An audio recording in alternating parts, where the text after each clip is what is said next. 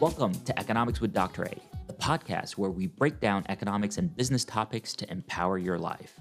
I'm Dr. A, your guide in this journey, bringing you over a decade of expertise in teaching, research, and student mentoring. Join me in exploring the insights that matter, helping you make informed decisions for a better personal and financial future. Ready to dive in? Let's get started.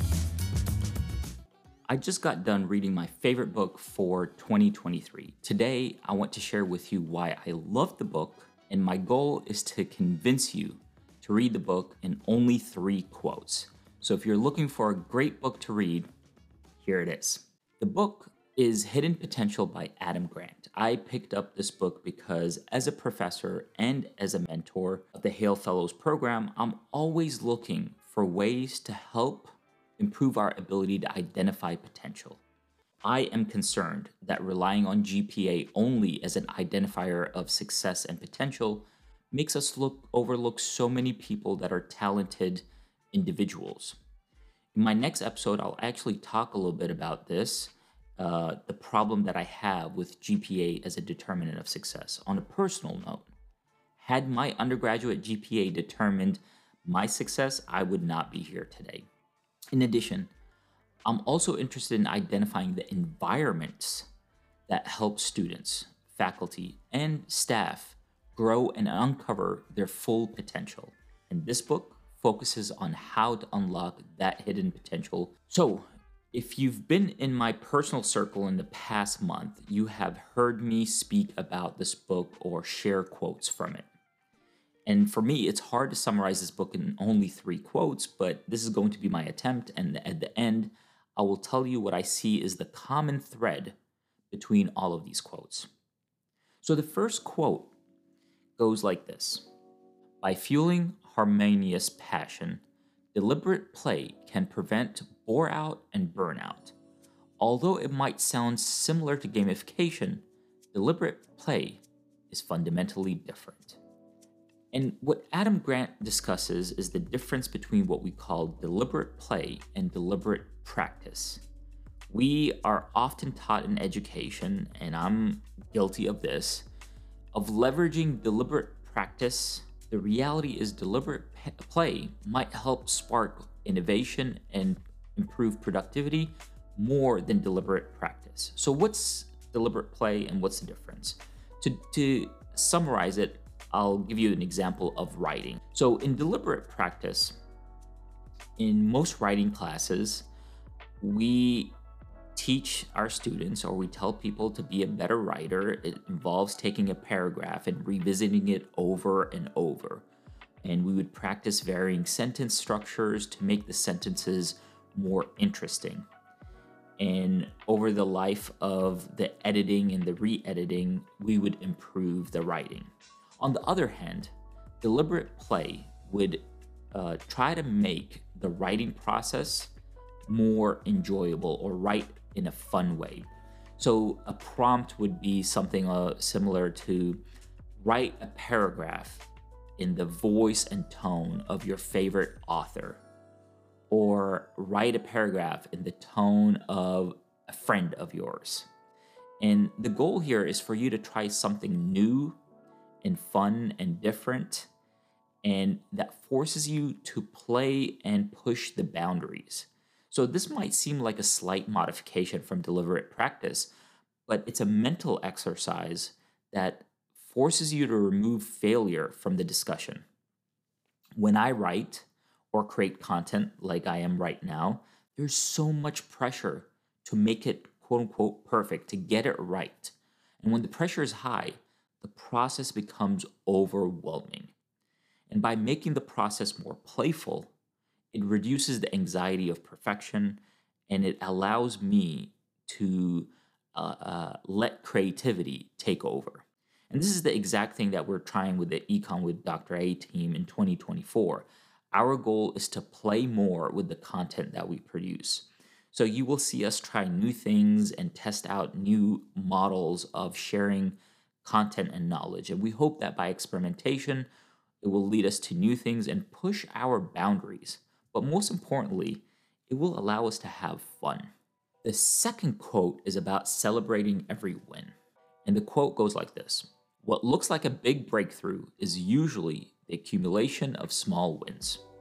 I like this quote because it is a reminder that our success is made of small accomplishments and that the breakthrough is actually the summation of aggregate actions. So, what that means to me is when we celebrate breakthroughs, we cannot neglect the many small steps that we took to reach that breakthrough or that goal that we have accomplished. And when I work in teams, I try to have my team members celebrate every step of the process. And sometimes it seems like, oh, this part of this step is not big enough for us to celebrate.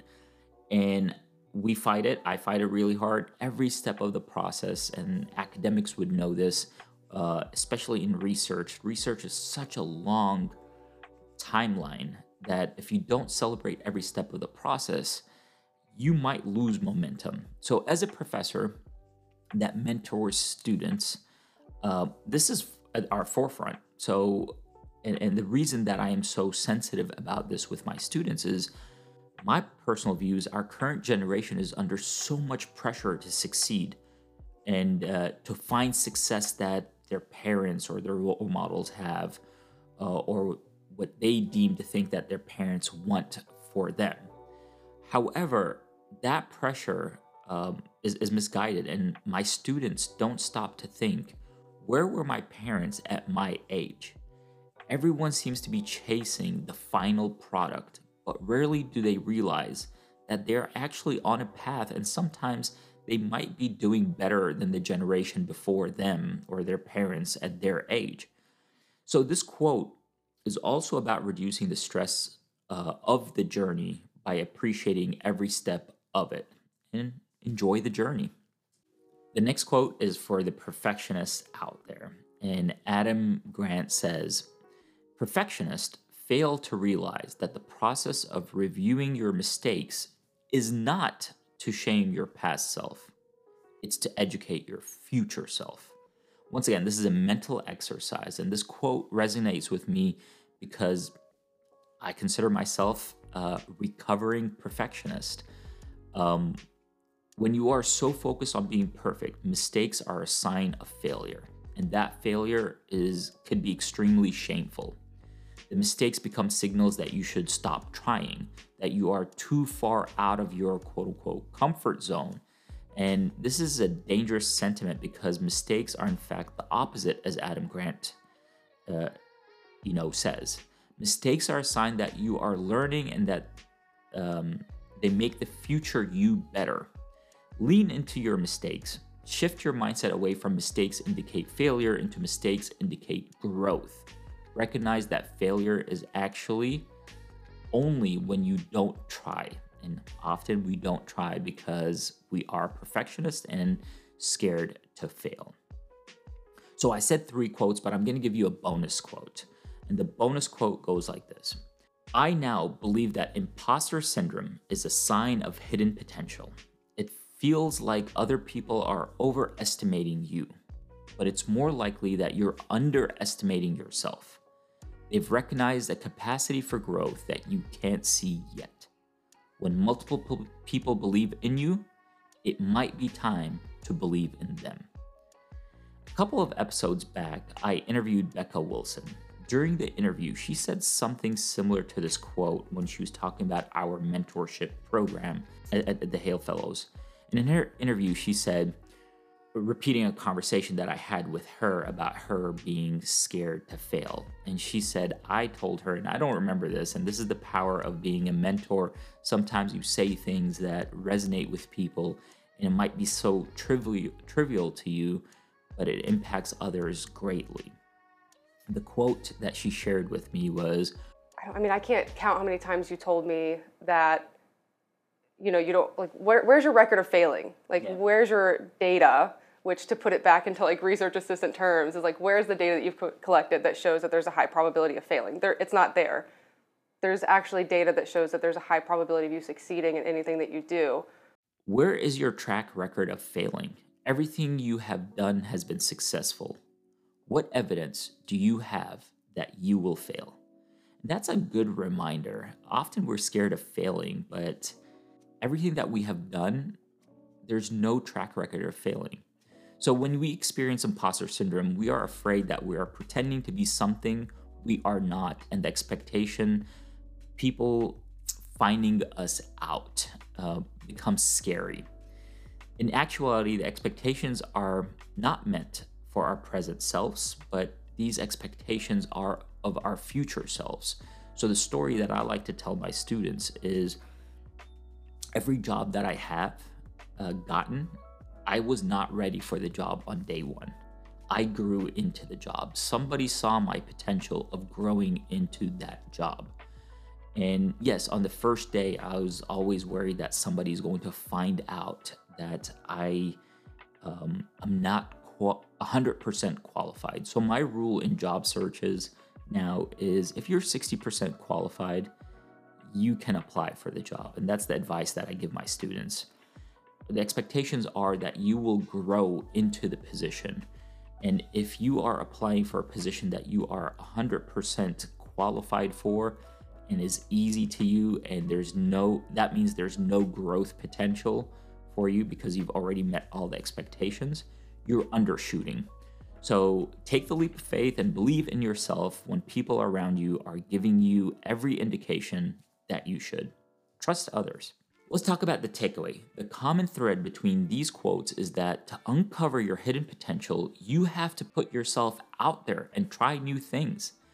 We, as a society, mentors and leaders, need to reduce the barriers around developing new experiences.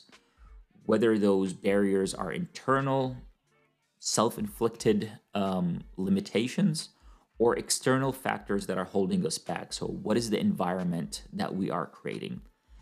In my research lab and when I work with students and on my teams, we try to eliminate the fear of failure. Just go out there, try something new. And we've had so much success in the past 2 years because we've made failure part of the learning process and the growth and understanding how do we pivot and continue to develop new things. So we need to develop a culture that embraces failures as a learning experience rather than the scarlet letter that defines you for the rest of your life. If you're new here, my name is Dr. A. I hope you enjoyed this content. If you're watching on YouTube, please like, subscribe. If you want to make sure to access this on your podcast, we are a podcast as well. See you all next week.